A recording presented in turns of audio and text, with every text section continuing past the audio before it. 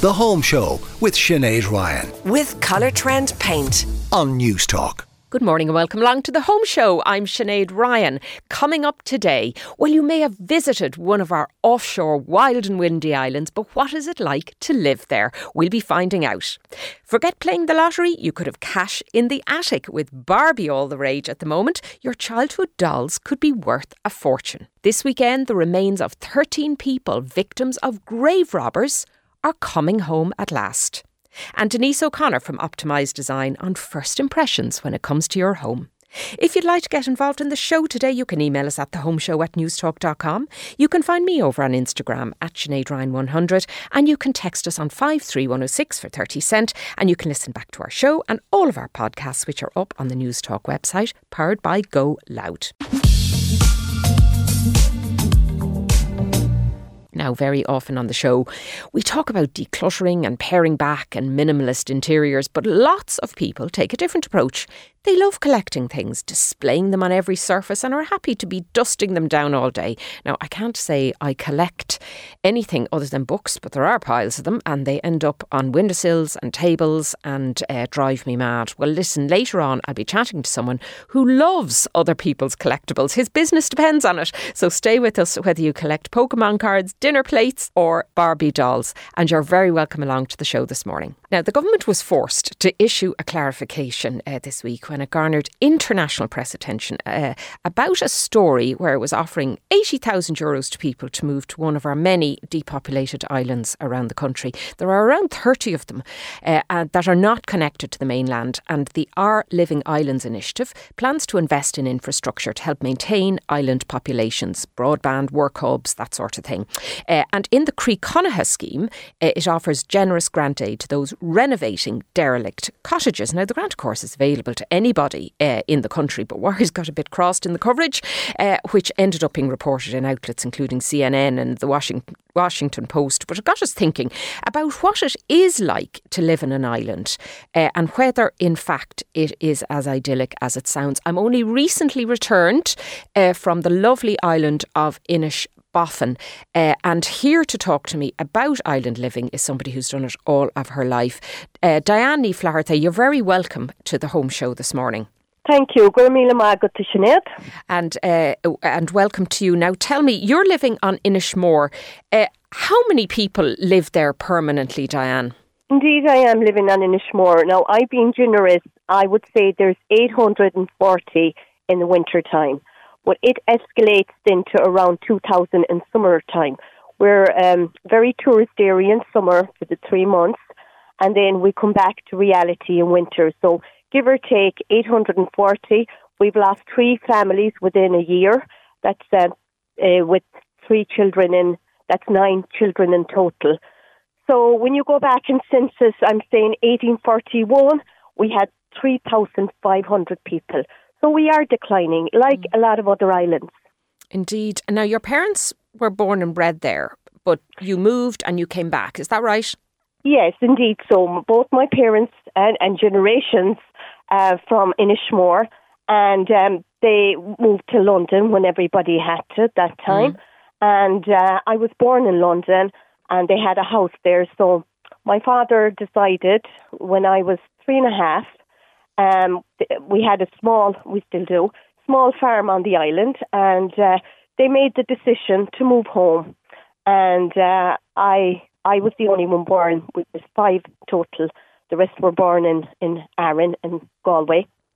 And I came home at 3.5 to a thatched cottage, no running water, no electricity, very bleak. Not a happy little child at all. And I still remember it because my cat, Fluffy, this beautiful cat I had, was quarantined for 6 months in Dublin, and I cried and cried and cried. Dear. You didn't even have the comfort of your pet when you returned. But listen, you're still there. So something took off, you settled, and indeed, and you're there now. Well, at the age of 18, I was gone again. I was out. I'd done my education at home. Now, when that time, the village I came from, there was no English to be heard, to be honest. So I picked up. I had no choice. Irish. I mean, I picked up Irish, I should say, and I'm a fluent Irish speaker now, and I'm very proud of it as well. And I do a lot of my work through Irish, actually. But I was out the door. I was gone at 18 again. I was back to London, and then I went from there to America, and I was there for several years, and I travelled a lot of the world.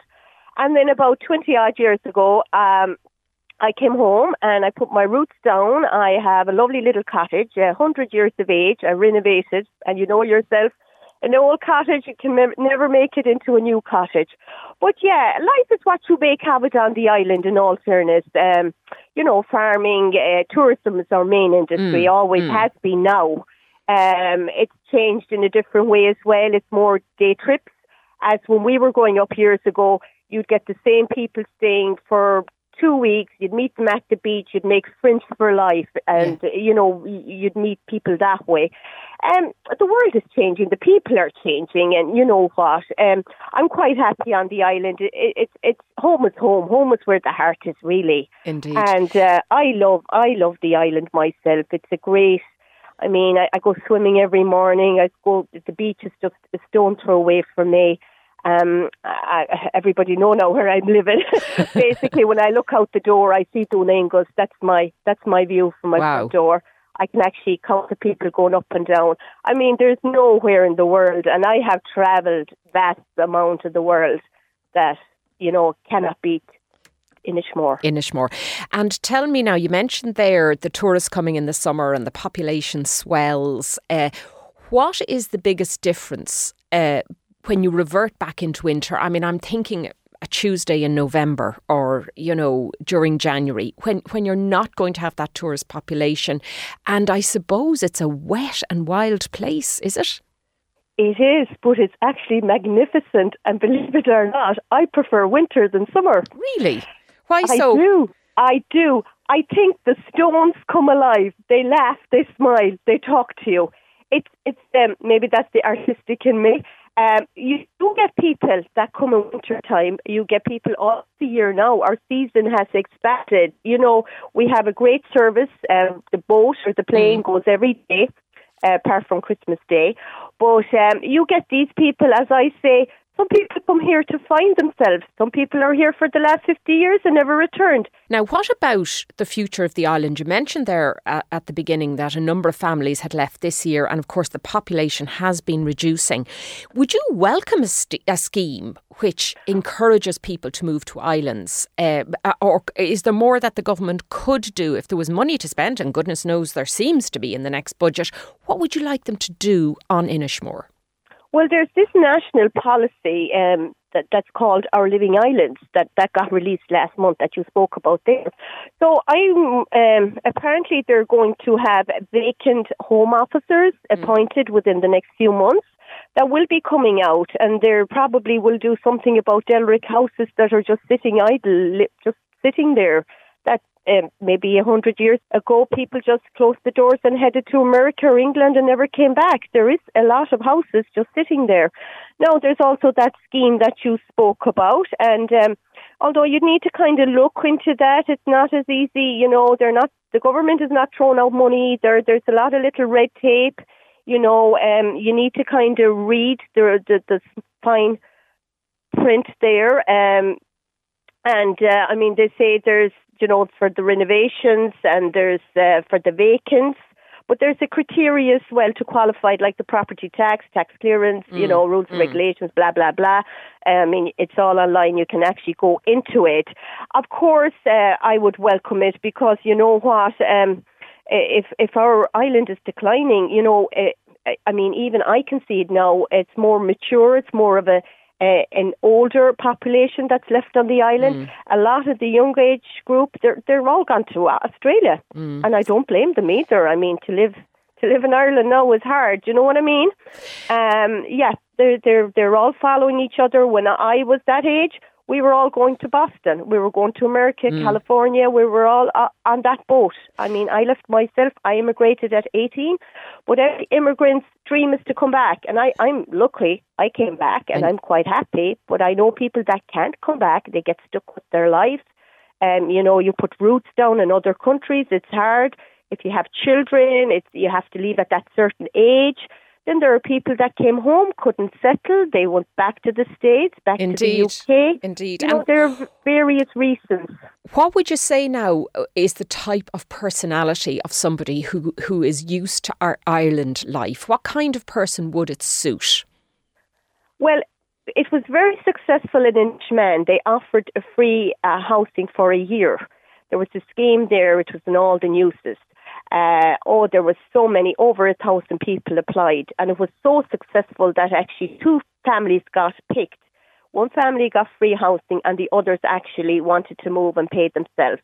And within that, they had children to go to national school and learn the Irish, and it was very, very successful. I think a scheme like that would be very good here for Inishmore as well. There's a lot of, sit down, talk about it. There's a way around everything, but we definitely need more, families. Now, we did have 3 national schools. We're emerging now down to 2. Those numbers are going down. We actually have, I went to it myself, it was Garmscalania, it's now Collectibles, the secondary school. But we're very lucky there because we get transition kids in doing 4th year, which there could be about 10. So that boosts, the numbers, which is great for the local kids as well. They make friends, you know what I mean? Indeed. You need that as well. But we also have football, but there isn't much happening for children than teenagers. This summer now, there's a lot of teenagers around, there's swimming lessons and stuff. There isn't much going on. When I was that age, there was something to go to, 7-night discos, everything like that. So lots to think about if people are thinking of doing it. An awful lot to think about. And maybe give it a go rather than take the plunge. All right.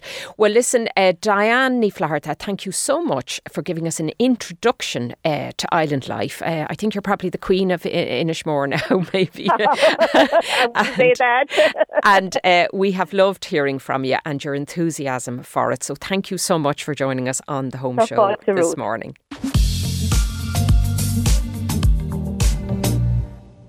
People of a certain age and their parents will certainly remember that. The theme tune from Pokemon. There's an earworm for you for the day now.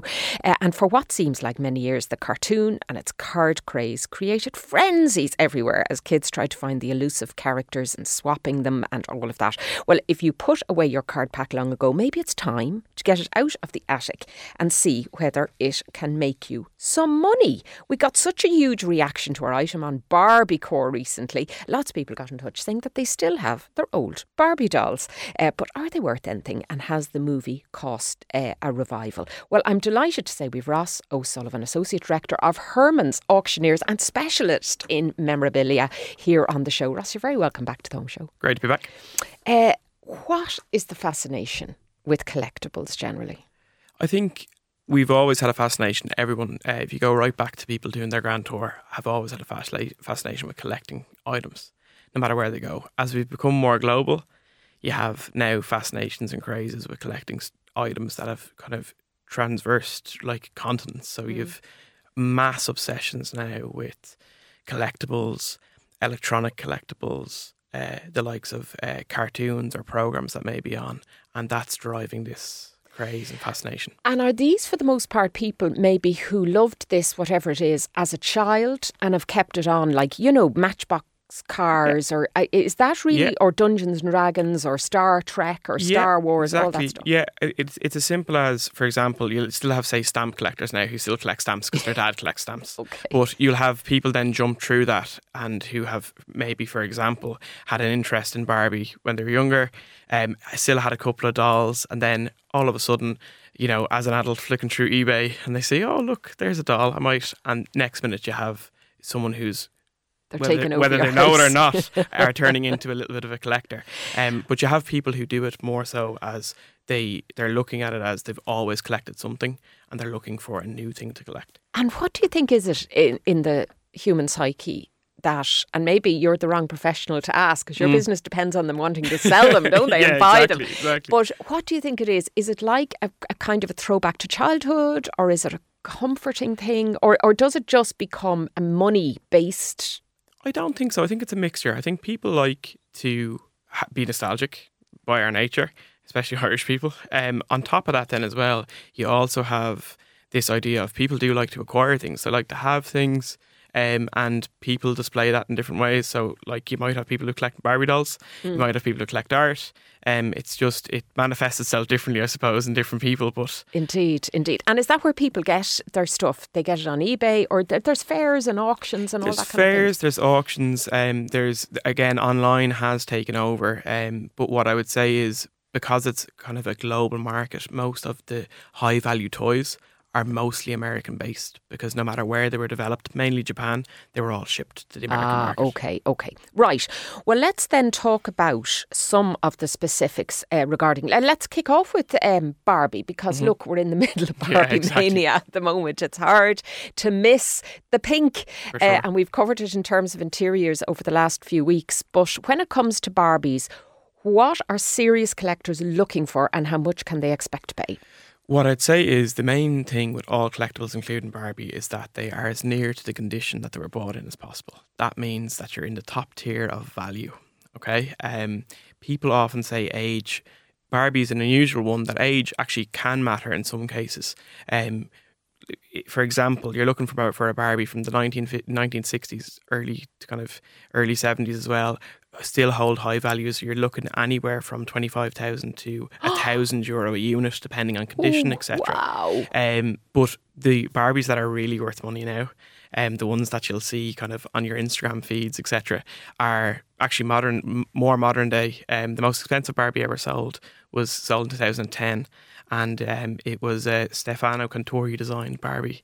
So Mattel team up with designers and get them to develop Barbies. This one sold for $300,000. Wowza! Yeah. My goodness. Well, that would certainly buy a lot of pink in for Barbie's sure. world. So when you say so condition is important. Are you talking about dolls then that haven't been taken out for childhood and played with and hair done and costumes changed and thrown in the bath? Yeah, so that's top tier. But still, you might have, for example, for Irish people in their houses now, they might have Barbies sitting up in their attic that they may have bought their kids. Yeah. Take them down. There's a couple of little triggers you can look for, little things you can look for. For example, if it is pre-1968, Barbie will be stamped on the hip of the doll. Oh, right. If you have bendy legs, so if the Barbie has bendy legs, if there's wire in the legs, that's a good. There you go. I had a Barbie with bendy legs. I'd forgotten all about that since you said pre-1972. she could sit properly on her sofa rather than stiff-legged sticking out. Oh, I'll have to have a route around for that, right? So there are different genres then for different value ranges. Okay, now we kicked off there with Pokemon. It was a massive craze. Do people still collect the cards? Absolutely massive craze that, again, seems to be kind of recycling. There is new generations of toys and cartoons being developed, but there seems to be a resurgence. This resurgence of Pokemon going around is driving up the nostalgia value of these items. You have Pokemon cards that were literally made a couple of weeks ago that are making incredible money. So that drives up the price of the older ones that we may have sitting in our attics or put away, for the grandchildren. Okay. So this is about rarity then. And I presume that the makers of these toys know that. And there are certain collections that only come out that they made very few of them. Is exactly. And that's what drives the value in the older ones. So the ones that we may have, and it's what's unique about it is completely random. So the manufacturers are developing cards and putting them out to the masses. So you could have, as a child, bought a packet in Smith's and opened it up, put it away, and not know that you have a card there that is worth money or that is valuable. And how would you know? It is very hard to know. You'd need to go either online, there's a couple of card checkers, or else, again, go to your local auctioneer. We're in a place where even if we don't have a specialist, we have a network of people who can at least tell you what you have. And then you can decide from that point what to do it. Now, talk to me about the Furbies. So describe for listeners who can't remember or have forgotten what a Furby is. Furby is, I heard someone say it's a cross between a budgie and a gremlin. So Okay, I think Gremlin is probably yeah. little furry collectible toys. It's a furry collectible toy. We're really popular in Ireland. Ireland was one of the largest ordering per units in Europe for Furby at the time when they came out, and hence there is a large collector base for Furbies in Ireland, but in Europe, a Furby that is in its box in pristine condition, you can expect anywhere from kind of 12 to 1,800 euro for it. Wow. Yeah. Crazy. Right. Okay, folks. Well, before you rush off up to your attic and start looking for your old childhood toys, Ross, if somebody does think they have a valuable or a toy or a collection they used to collect, and they really don't want it or don't want to add to it, what would you say to them to do? Best thing to do, get in touch with ourselves and we can kind of let you know what you have. That's the main thing. And then you can look around and see what you can decide to do with it. It's very easy to market collectibles. And if you like, do you have buyers who contact you to say, can you try and source X for me? Or we don't really do it that way because we're an auction house. We're kind of like an independent agent. What we do though is we have sales of collectibles on a quite regular basis. One only passed recently. It was mainly coin stamps and some kind of matchbox cars and model cars and stuff like that. But we do have them on a regular basis, and they are the basis for how we would market our toys. And for anybody who wanted to start now with something, let's say the Barbie phase, would that be something, what would you say to them, like something that might be valuable maybe in 20 or 30 years' time? You need to look at the trends now. So you need to go to your 7 and 8 year olds and see what they're buying. Oh, is that it? That's the long game of where. And we're talking about is. physical items here because it seems to me they're all on screens and you can't collect that unless you want to go down the NFT route, which exactly. It's a whole different conversation. Exactly. So what are kids buying now or collecting now? That some of these will fizzle out, of course. They won't become a craze at all. For sure. But what there is that the toy manufacturers are picking up on this, exactly what you said. Everything's on a screen now. And they're trying to relate the screen back to, physical toys that they can sell in a shop. So the likes of Minecraft now is a massive kind of craze or development that kids are playing on the tablet, but also now you have a version of collectibles that are coming out by the manufacturer. Okay. So that might be a good road to go down, because again, we're in a situation now where in 20 years' time, I guarantee you Minecraft will be on people's minds. Right, you heard it here first, folks. That's where you're going this weekend to try and find your Minecraft toys. And of course, if you have a Barbie with or without bendy legs, it is worth maybe getting her valued. Ross O'Sullivan, Associate Director of Herman's Auctioneers, thanks a million for telling us all about that. Grave robbing, headhunting, it was all part of an inglorious past in the name of medical research. In 1890, 13 skulls were taken from St. Colman's Monastery on Inishbofin, and historian Kieran Walsh discovered them in Trinity College, Dublin. Well, they're being repatriated back to Boffin to their final resting place this weekend, and joining me now is the campaigner who has been leading the way for this to happen. Mary Coyne, you're very welcome to the Home Show. Tell us a little bit about what's happening this weekend. Thanks a million. We'll be going to Cleggan to get the 4:30 boat onto Inishbofin, and then we'll have a funeral service on Sunday after 1 o'clock mass, and they'll be brought to the graveyard and reinterred. Now tell me how these remains came to be in Trinity College. The Haddon and Dixon were anthropologists at the time, as part of their study and their collection in 1893. They stole them from the graveyard and they brought them out in the boat, and someone asked them on the boat what was in the bag and they said butchine. So they ended up on Trinity ever since. And I discovered about it through Kieran Walsh's exhibition in the Museum of Country Life, maybe 9 or 10 years ago. So once I knew about it, I contacted him and asked him really, how do we go about bringing these remains home? So from that it started. And these were all islanders on Boffin? I would think so. We don't know exactly who these people were, but that was the final resting place, was that abbey. And he went there in the night and they stole them. And they said there was about 40 remains, and that little recess in the wall, sacred place. in the Abbey, and there's lots of human remains in churches today, like Oliver Plunkett's head, other remains, but they took them from the church. So even if they were people that were on Boffin or had came to live there, they certainly died there. They had, yeah, and that was their resting place, and it was desecrated, it was robbed. So. And do we know why the remains were taken? Was it for research purposes? Research, medical science, but these people didn't give permission, so they had no right to take them. And they were quite happy just to go there. And they went back to get more, but they wrote in their notes that the islanders had moved them to a place of concealment. So the islanders must have known that they had taken some, so they hid the other ones.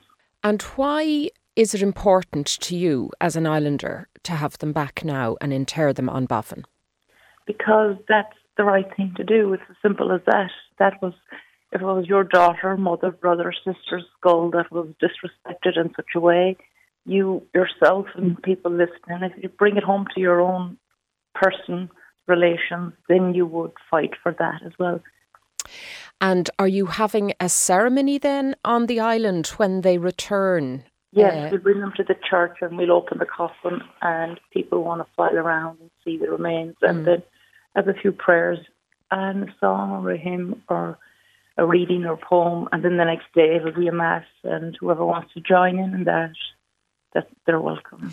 Now, Marie, this has been your passion project, I suppose, for a very long time. Tell me how you came to learn that the remains had been taken in the first place, and why you Walsh's exhibition in the Museum of Country Life. I've seen photographs of islanders, and he had photographs when I contacted him of pictures of Inishbofin skulls in Trinity. So that's how we learned about it. And why did you feel it was so important to chase it? Because it's been a lot of work for you, hasn't it? I probably didn't think it would be such a lot of work, because I think like if you steal something, you got caught, you give it back, or you end up in jail. You know, my law on that is very clear, which is, I think, most people's. But if you steal human remains, you have to go through a whole process and tick a lot of boxes, which I didn't expect all of this. But and how did Trinity react, when you first approached them and explained the situation to them? Were they eager to assist you there? We had to go through a lot with other, like Galway County Council. We had stuff to do to get done, so they'd allow us to reinter them, because the graveyard is owned by Galway County Council. So there was a lot of other small things, but they were things that still had to be done. So it was a long process. Indeed, and it's come to fruition now. Yeah. So you'll be relieved to have them home, and I presume a lot of the islanders will turn out to receive them. And as you say, there'll be a ceremony. Is there a plan, Marie, maybe to have a memorial or a plaque put up or anything like that? Yeah, that's done already, and so I'm heading home to Boffin now, and just to get a few bits tidied up out there, and then we're going to go out in the boat and hopefully have some of the smaller boats like a flotilla to come out to meet the main ferry, bringing them in. You see this as them coming home? Yeah. All right. Because there has been a long time waiting to go back to their grave. Their rightful home. That's it, yeah. All right. Well, listen, Marie, it has been a long fought project for you, and I'm happy that it has come to close for you. And the very best of luck with all of those ceremonies that go ahead.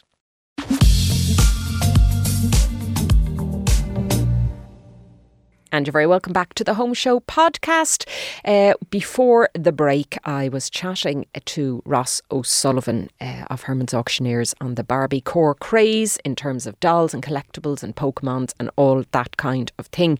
And maybe we'll touch on it with my next guest, Denise O'Connor from Optimised Design. You are very welcome back to the show. But today we're going to be talking about first impressions. Hi Sinead, thanks so much for having me today. Now, this is important because it doesn't even matter if you're buying or selling. You want to have a good first impression when people look at your house and kind of maybe covet your kind of hanging baskets or your door knockers or whatever.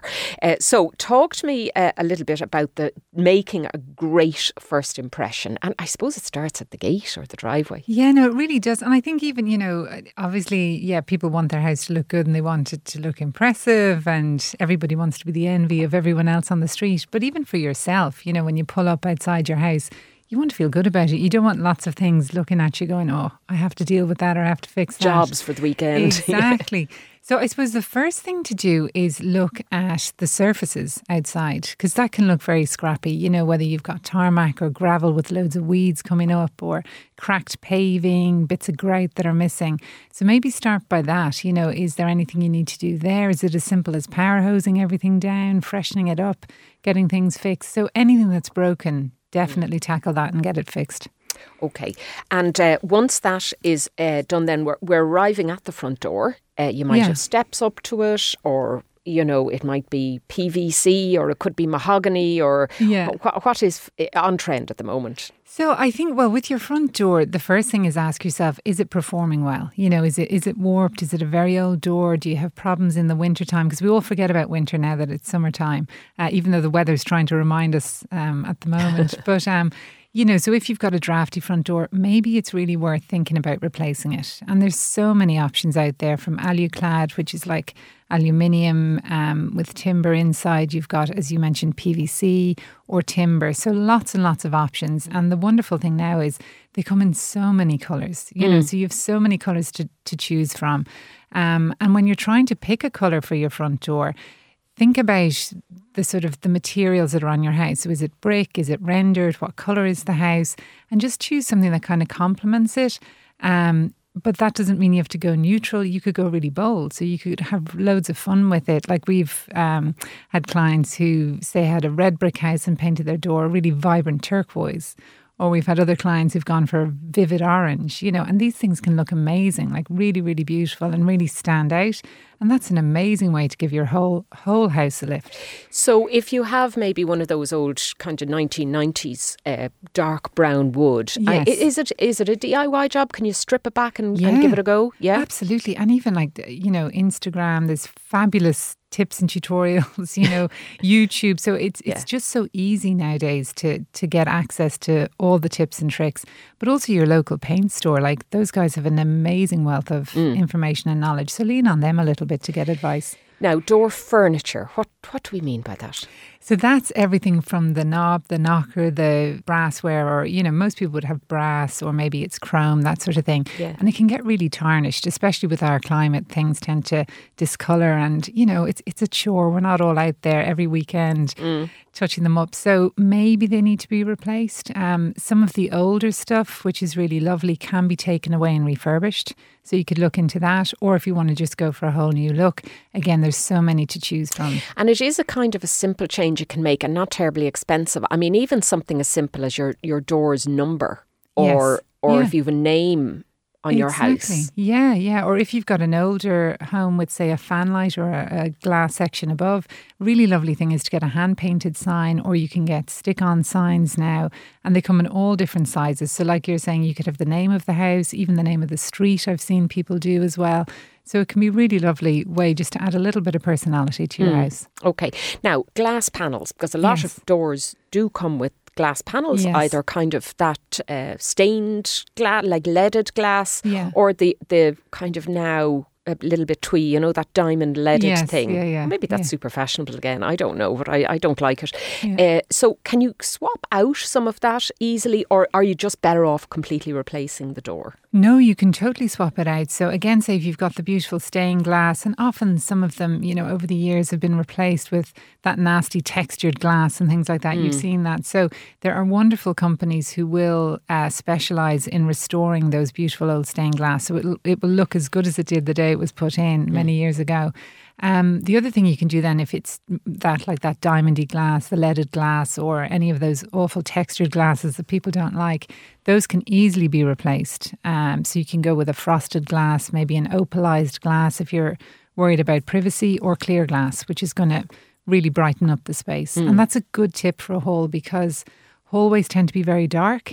So by introducing some clear glass panels, you're going to instantly brighten create up light, the whole space. of course. Exactly. Yeah. Now, you're a great one for the storage solutions and putting away everything and keeping everything neat and tidy. When I'm thinking of front doors and driveways, I'm thinking of bikes, I'm thinking of buckets, I'm thinking of bits for the car or kids' toys or whatever. So storage solutions then, you're probably going to be talking about get rid of them. Well, yes, that's my first thing, is always get rid of as much as you can. I mean, I think we're all guilty of having far too many things, and especially people with kids, they just accumulate stuff. You know, they're like magnets for stuff. So really be ruthless, especially if space is tight, especially if you don't have much space outside the house. You know, be super ruthless about that. And then do look at storage solutions. Again, now there's great solutions for sort of combined storage units you can buy that will take bikes. You can put your bins in there and even store some garden bits and bobs, or maybe the Hoover for the car, or whatever you need. And paint them all up and make it look like it's a feature. Exactly. And you can even add planters or little flower boxes or things like that and dress them up if you wanted to. Yeah. Okay. Yeah. And just making it kind of neat and tidy and all of that. Okay. Now, while we're on the subject of keeping things neat and tidy, we had Ross O'Sullivan in before the break, and we were talking all things collectibles. Great, he was talking about the price of Barbie dolls and Furbies and Pokemon cards and all that. Anyway, I know interior designers normally have, go into the terrors when they see this kind of thing. I just want to display 100 dining plates on my wall, please, Miss O'Connor.